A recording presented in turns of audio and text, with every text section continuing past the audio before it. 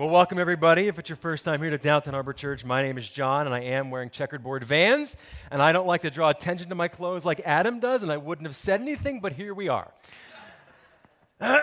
Anyway, we are in a brand new series launching called Heal, but before we kind of get into this series today, I want to talk to you about a pressing issue that needs to be addressed before we kind of go any further, because there's something going to be happening pretty soon that's affecting every single person in this room, whether you want to or not, and we have to get our minds around it, how to understand this thing, because pretty soon we're all going to be watching the Super Bowl, okay?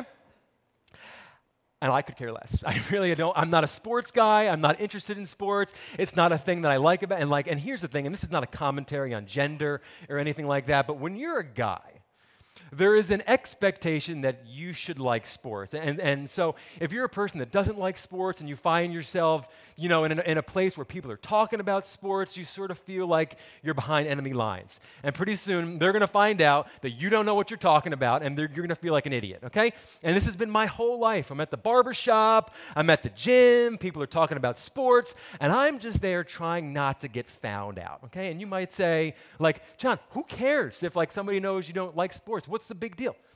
If you're well-adjusted, it's not a big deal, but I'm not, okay? This is what I deal with, and you're here at church, so I know that you're not well-adjusted either. So if you're somebody like me who doesn't like sports, if you're a man or a woman or a child, my entire life, I've been able to skirt this whole issue.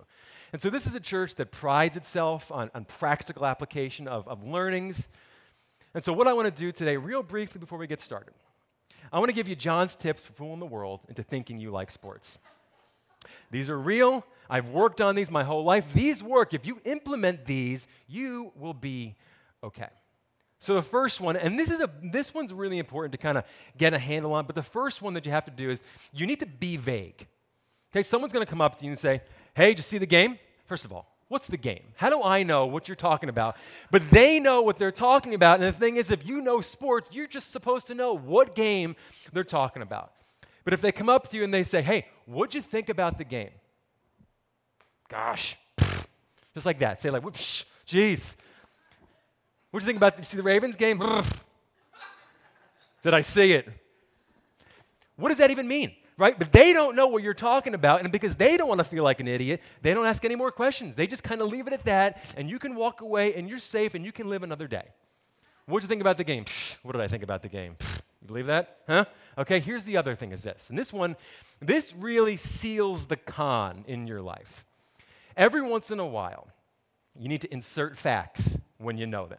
Okay, you're going to live your life, and maybe you see a headline go across the screen. Maybe you're watching, Ryan and Kelly in the morning. They bring something up. You need to file these facts away and use them someday. So here's a real-life example. Yesterday was a nice day for once. I was outside, and I was scrolling through Facebook, and I saw somebody from our church post that the average Super Bowl ticket price is $2,800. I saw that, and I go, here we go. File this away. Because tonight, when I'm at a Super Bowl party, and I'm in the kitchen, and there's a guy next to me getting his pizza, I can go up to him and I go, can you believe that they got the nerve to charge $2,800 for this ticket? And he's going to look at me and go, oh, John's really up on sports. He knows what he's talking about. Here's the problem. You notice there's an asterisk here. You got to be careful with this because there could be follow-up questions which you are not prepared to answer. So you shoot your fact out there and you get out of that room as soon as possible. You do these things, you will be a success in life. People have no idea whether or not you like sports, but they won't ask too many questions. So there you go. Here. If you learned nothing else today, you've learned this.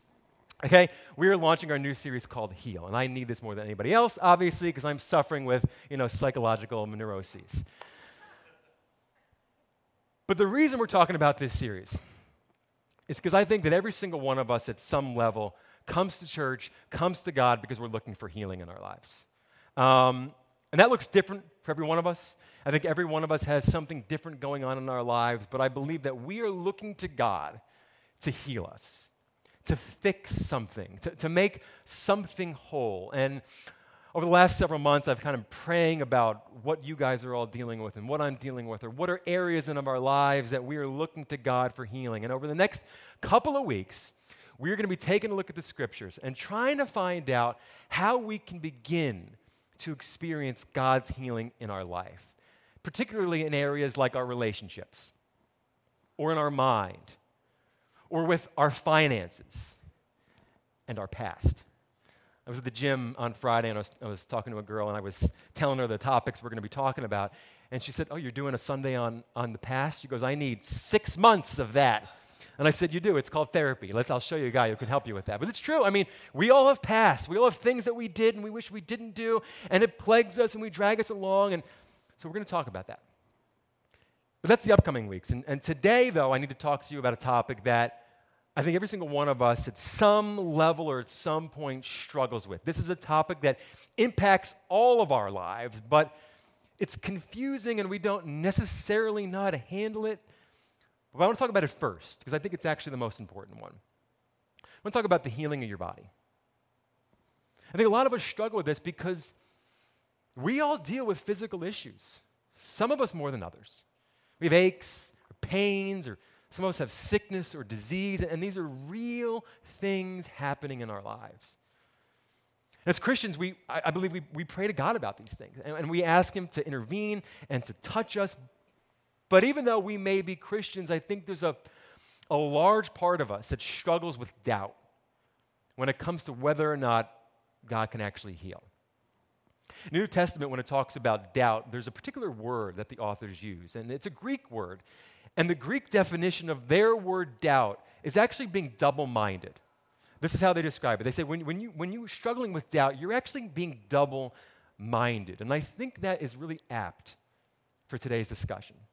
Because there's one side of us that says, I believe in God, I believe in Jesus, I've read the scriptures, I understand the miracles that can happen, I believe that God can heal, and yet, I've prayed for people, and they got worse. I've prayed for people, and they've died. So, does healing exist? I don't really know how to understand this. I see the promises, and yet sometimes the promises don't seem to come true. And I'll be honest with you, I really actually wanted to skip this message today. We had Christina speaking last week, so that it gave me all last week to begin preparing for the series. And I spent all last week and most of this week up until Thursday wrestling around with this topic because I just wanted to come up here. And I wanted to say, all you have to do is pray and you're going to be healed. All you got to do is believe and have faith and you will be healed. I just wanted to give you good news, but the truth is it's not that easy. And it's not that cut and dry. And so what I want to do today is for us just to have an honest conversation about what realistic healing of our body looks like this side of heaven. So before we kind of get into the passage for today, I want to show you what I'll call a scriptural pattern for healing. The way that the Bible kind of says, here's what you should think about healing, here's how you should approach healing, here's how you should begin to understand healing. And it's written by a guy named James. James is actually the brother of Jesus. And James says this, "Are any of you sick? If you are, you should call for the elders of the church to come and pray over you, anointing you with oil in the name of the Lord. Such a prayer offered in faith will heal the sick, and the Lord will make you well." He's saying if you're sick, go to your church, get your pastor, find some deacons or elders or whatever your church calls them. Get some seasoned Christians. Ask them to come around you. Ask them to pray over you. Ask them to put their hands on you. Ask them to anoint you with oil. You do this, you will be healed. And if you haven't spent any time in church, you may hear this and you go, "This sounds pretty wacky, John. What is this? What's the oil thing? What are you talking about?" Let me explain to you briefly what he's talking about here. There's nothing magical about the oil. It's just oil. But what happens here in this situation is James is saying we need to come together in a real and powerful way outside of just praying on our own, and we have to come before the Lord almost in an act of worship, where we are coming before the Lord and saying, we are asking you, Lord, to pour out your mercy on this person in a special way, in a way that we've never asked for before. And James says that if you do this, you can experience healing. Now, I've actually been to one of these things where we anoint someone with oil. And I got to be honest with you, it's very powerful. It's very emotional. It's a very powerful time. And I have seen healing take place. Now, I've never seen a blind man get his sight back. I've never seen a paralyzed person start to walk. But I have seen people with sickness and disease get better. And it's amazing. It's just truly amazing to be a part of that, to witness that, to see a miracle. And I was talking to people in this church just this week who have been healed after they were prayed over, who were healed after they were anointed with oil. And this one guy said, John, I was completely healed of a pretty serious disease. And it was a miracle. He goes, but I don't talk about it. I said, well, why not? Why don't you, it's a pretty amazing testimony. Why don't you share it? He goes, because I know people that were anointed and they didn't get better. And I don't really know how to handle the fact that I was healed and this person wasn't healed. And that's what I want to talk about today. So John, who's one of Jesus' disciples, captures a really interesting interaction that Jesus has. And we've never covered this story before, but the reason I want to do it today is because it shows us that on the one hand, Jesus has the power to heal instantly. And on the other hand, Jesus sometimes chooses not to. That he just leaves people in their sickness. And I think that's what we struggle with. That's what we don't understand.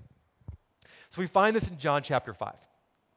It says this: afterward, Jesus returned to Jerusalem for one of the Jewish holy days. Inside the city, near the sheep gate, was the pool of Bethesda with 5 covered porches. It goes on. Crowds of people. Some of the translations actually say multitudes of people. Hundreds and hundreds and hundreds of people are there. It says there's blind, there's lame, there's paralyzed, and they're laying on the porches. One of the men lying there had been sick for 38 years. Most translations say that he was paralyzed or lame. The one that I chose just says that he was sick, but he was sick for 38 years. When Jesus saw him and knew he'd been ill, for a long time, Jesus asked him, "Would you like to get well?" And the man looked at Jesus and he replied, "What do you think?" No, he didn't say that. I just made that up. That's John's translation. Here's what he actually said. That's what you feel like he wants to say, though. It's like, no, I'm here for my health, literally. But here he is. He goes, "I can't, sir," the sick man said, "for I have no one to put me into the pool when the water bubbles. Someone else always gets there ahead of me." So Jesus is like, "Do you want to get better?" And the guy says, "I can't get in the water when it's bubbling. Someone always gets there ahead of me." And if you're like me, you're reading this and you're going, "What? What's he talking about?" It's almost like you're missing information. You're like, what this guy is saying doesn't make any sense. What are we missing? Well, you are missing something. What you're missing is verse 4. Verse 4 describes what this man is talking about, but verse 4 has been removed from almost every single translation of the Bible other than the King James. The reason it was removed is because theologians believe it was never supposed to be there to begin with. And this isn't that important, but it's just an interesting thing. John wanted verse 4 to be a margin note, just explaining what this man was talking about. And here's what John says. These people were there because there was a superstition. They believed that at some points in the year, an angel would come down, would touch the water, would make the water move, or as this translation says, bubble. And when the water was bubbling, whoever got into the water first was healed. And so this man is saying, I can't get healed because when the water bubbles, I can't get there first. I can't walk. I can't get healed. So Jesus says, you want to get healed? He goes, stand up.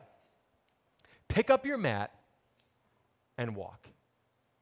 Instantly, it says, the man was healed. He rolled up his sleeping mat and he began walking. It's a short story, but it's absolutely amazing. And the reason I tell you it's amazing is because we forget that these miracles are in fact amazing. We read the Bible so frequently, we hear so much about Jesus' miracles that we glossed right over the fact that this man was paralyzed for 38 years, and now he can walk. So what can we learn from this very quick interaction? What can we learn about healing? What can we learn about Jesus? What can we learn about God the Father? First thing we learn is this: Jesus knows your situation. I don't mean like just the situation, I mean your individual situation. It says this: when Jesus saw him and knew he had been ill for a long time. Without being told, Jesus knew this man's story. He knew he'd been there for 38 years. He knew he'd perhaps been paralyzed his entire life. We don't know how old this man is. But we see evidence of this throughout the entire scripture. Time and time again, we see the fact that Jesus just knows things about us, knows things about our history. For just an example, one day he's out at a well and he meets a Samaritan woman. And he starts talking to her. They've never met. And all of a sudden, he just says that he knows that she's been married 5 times. And the guy she's living with right now is not her husband. See, what we learn is that God and Jesus know every single thing about our lives. They know the words we're going to say. They know the thoughts that we have before we even have them. They know our concerns. They know our fears. They're aware of our aches and our pains and even our diagnoses. We are known by Jesus. King David in Psalm, he says something really amazing. He says, "Oh Lord, you've examined my heart and know everything about me. You know when I sit down or stand up. You know my thoughts even when I'm far away. You see me when I travel and when I rest at home." I was reading this and it reminded me of a story my dad told me. So he grew up in a pretty strict Christian household. When he was a kid, this is back in the 1950s, I asked him if I could tell this story because it sounds a little weird. When he was a kid, he wasn't allowed to go to the movies because his parents were convinced that the movie theater was sinful. You couldn't go to the movies. And, 10 Commandments came out. And he wanted to go see 10 Commandments. And his mom said, "No, you can't go." And he goes, "Mom, why? What is the problem? Why can't I go?" And she goes, "Let me ask you a question, Johnny boy." That's what they called him.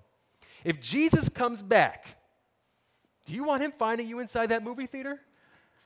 And I was thinking about that. If Jesus comes back, I don't want him finding me in the shower either. It's kind of like, whoa, Jesus. But I'm not sure the logic of this, holds water, okay? We're going to be a lot of places. But Jesus knows where we are. He knows what's going on in our lives. He goes, "You know everything about me." It continues on. "You know everything I do. You know what I'm going to say even before I say it, Lord.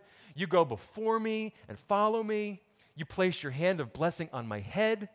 Such knowledge is too wonderful for me, too great for me to understand." This may be the first time you're hearing this, but now that you have, do you ever just reflect on the magnitude of what David is saying here?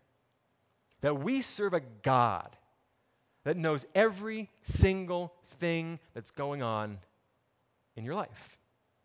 That scary thing that's out there in the future, he's already there waiting for you, he says. And while he's waiting for you to get to that thing, he's also walking alongside you. And he's also following behind you. He's saying the God of this universe is surrounding you at all times, keeping you safe, making sure that he is watching over you. And I think whenever we're suffering, whenever we're going through an illness or a disease or a time of trial, I think we often wonder, is God even aware? Does God know what I'm going through right now? Because it kind of feels like he doesn't. God's aware. He knows every single thing you're going through. Yes, he knows. The next thing we learn is that Jesus actually has tremendous, tremendous compassion for you. So he goes to this temple. He makes his way and he finds this guy and he says, "Do you want to be healed?" And as we read, the man said, "I can't, sir. For I have no one to put me into the pool when the water bubbles up. Someone else always gets there ahead of me." He looks at Jesus and he goes, "I can't get into the water. Yeah, I want to be healed, but I can't get into the water." And I just believe that this absolutely broke Jesus' heart on so many levels. As he's at this pool surrounded by hundreds and hundreds of sick and dying people, I imagine it just broke his heart because this was never his plan for this world.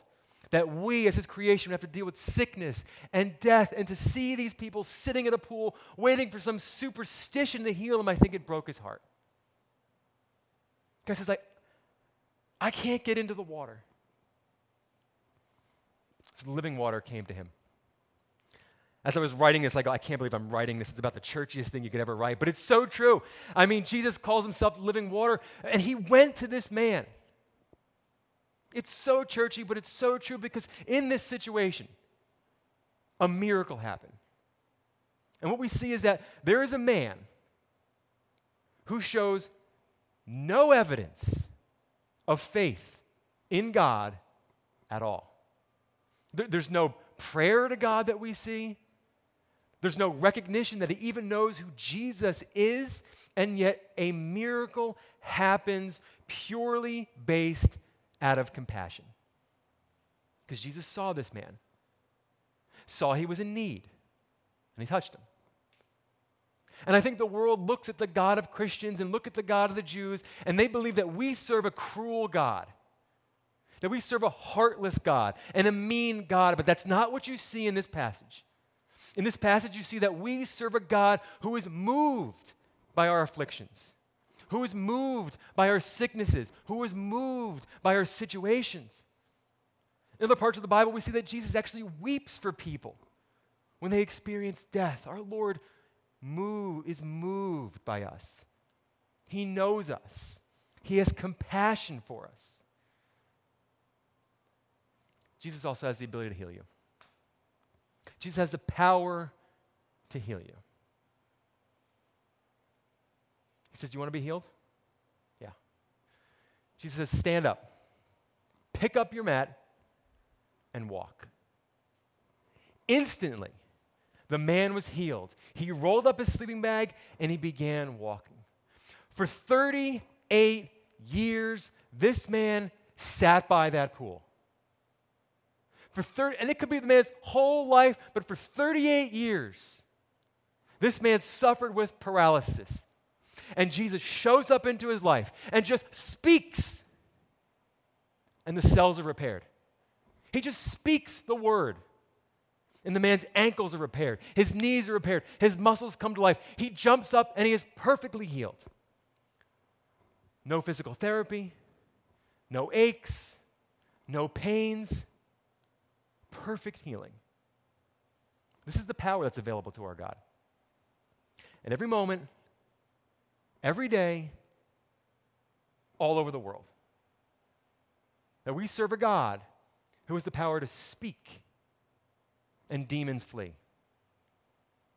Speak and storms are quieted. He speaks and the world and everything in it was created.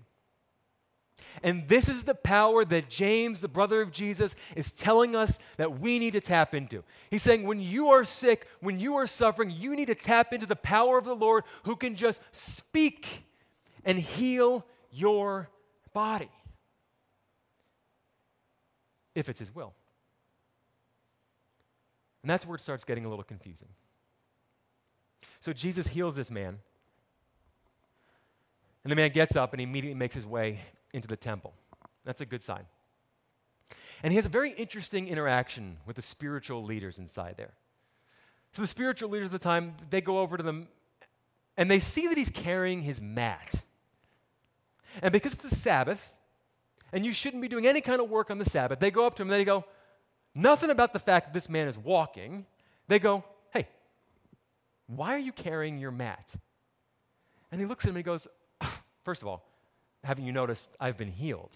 But second of all, the reason I'm carrying this mat is because the man who miraculously healed me told me to pick it up and walk away. And the religious leaders go, what's his name? Who's the guy who told you to pick up your mat? And he goes, well, I didn't catch his name. Because after he healed me, a crowd came around us, and he disappeared. I didn't catch his name. It says this, now the man who had been healed did not know who it was, for Jesus had withdrawn, as there was a crowd in that place. So you picture the scene. Jesus heals this man who's probably somewhat of a local celebrity. He's been there for 38 years. All of a sudden, amidst a crowd of people, Jesus heals this man. And every single sick person in that room, I imagine, runs to Jesus. Give to me what you gave to that man. Heal me like you healed that man. And it says that Jesus disappeared. Jesus left. And all those requests and all those pleas, they fell on essentially deaf ears. And that's confusing. Because if God can heal, if James tells us to go to God for healing, if we see that Jesus can heal just by speaking, then why doesn't Jesus heal everyone? Why doesn't Jesus speak and heal every single person in that room that day? Why doesn't he kind of pull like an Oprah, like a you're healed, and you're healed, and you're healed, and everybody's getting healing, everyone's healed, all over the world, in this room, online, listening on iTunes? If this power is available to our God to speak and bodies listen, why doesn't he do it? This is what we ask. Because you see a picture here of Jesus walking to this temple where hundreds of people are lying around, sick and dying, and he makes his way over various people. This guy looks pretty bad. This one looks bad.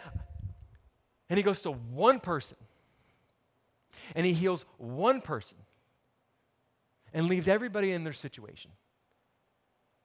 Why doesn't he heal everybody? The truth is, I don't know. Nobody does.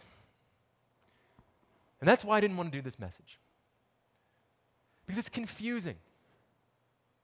And I desperately wanted to come up here on this stage and to release the tension for all of us because we're wondering, God says he can heal, but why doesn't he heal sometimes?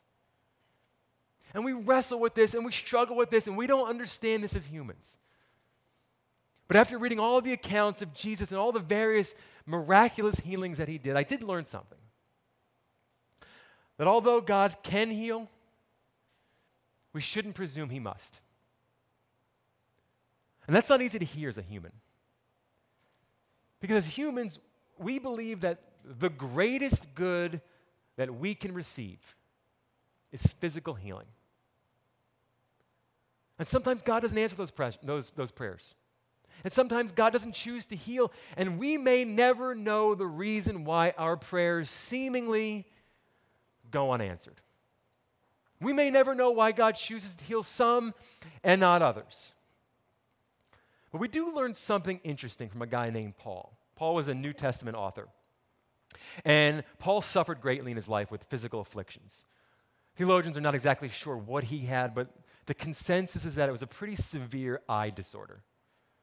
And in one part of the Bible, he's talking about the fact that he was praying for healing. Here's what he said. 3 different times, I begged the Lord to take it away. Now, if I know anything about Paul, I'm fairly sure he prayed more than 3 times. I'm sure he prayed every single day, every week, every month, perhaps every year. Dear Jesus, I've given my life for you. I traveled the world for you. I've been shipwrecked for you. I've been thrown in prison for you. I've been tortured for you. I travel the world sharing your gospel. I beg of you, heal me.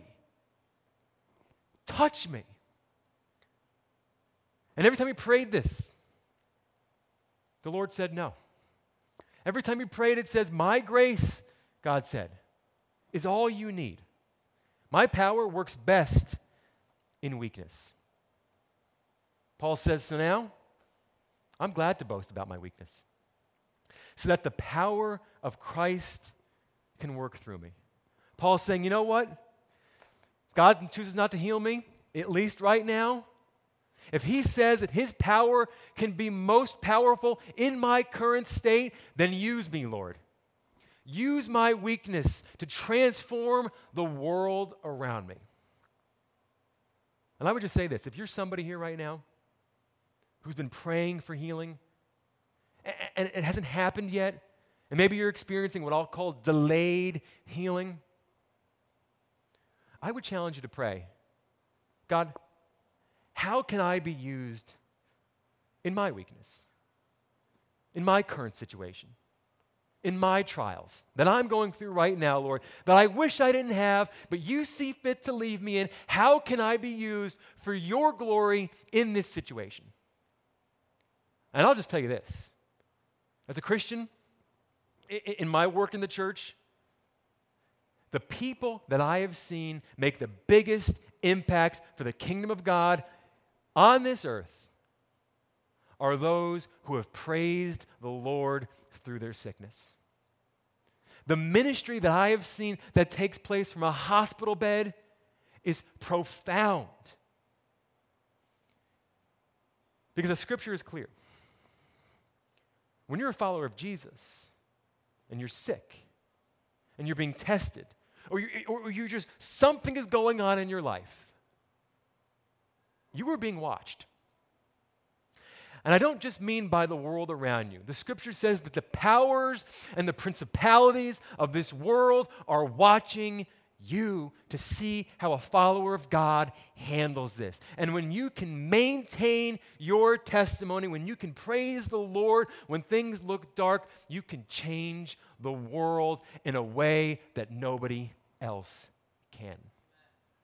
Your sickness, your situation can be an absolute blessing for you, those around you, and the kingdom of God. As I read about Jesus' healings this week, I saw something that I never really saw before. And it really helped me understand what he was actually doing. You see, Jesus' healings had nothing to do with healing. When he helped the blind, it had nothing to do with sight. When he helped the lame, it had nothing to do with walking. When he cured lepers, it really had nothing to do with health, because the truth is, every single person that Jesus miraculously touched on this earth still died. No matter how miraculous their healing was, everyone still died.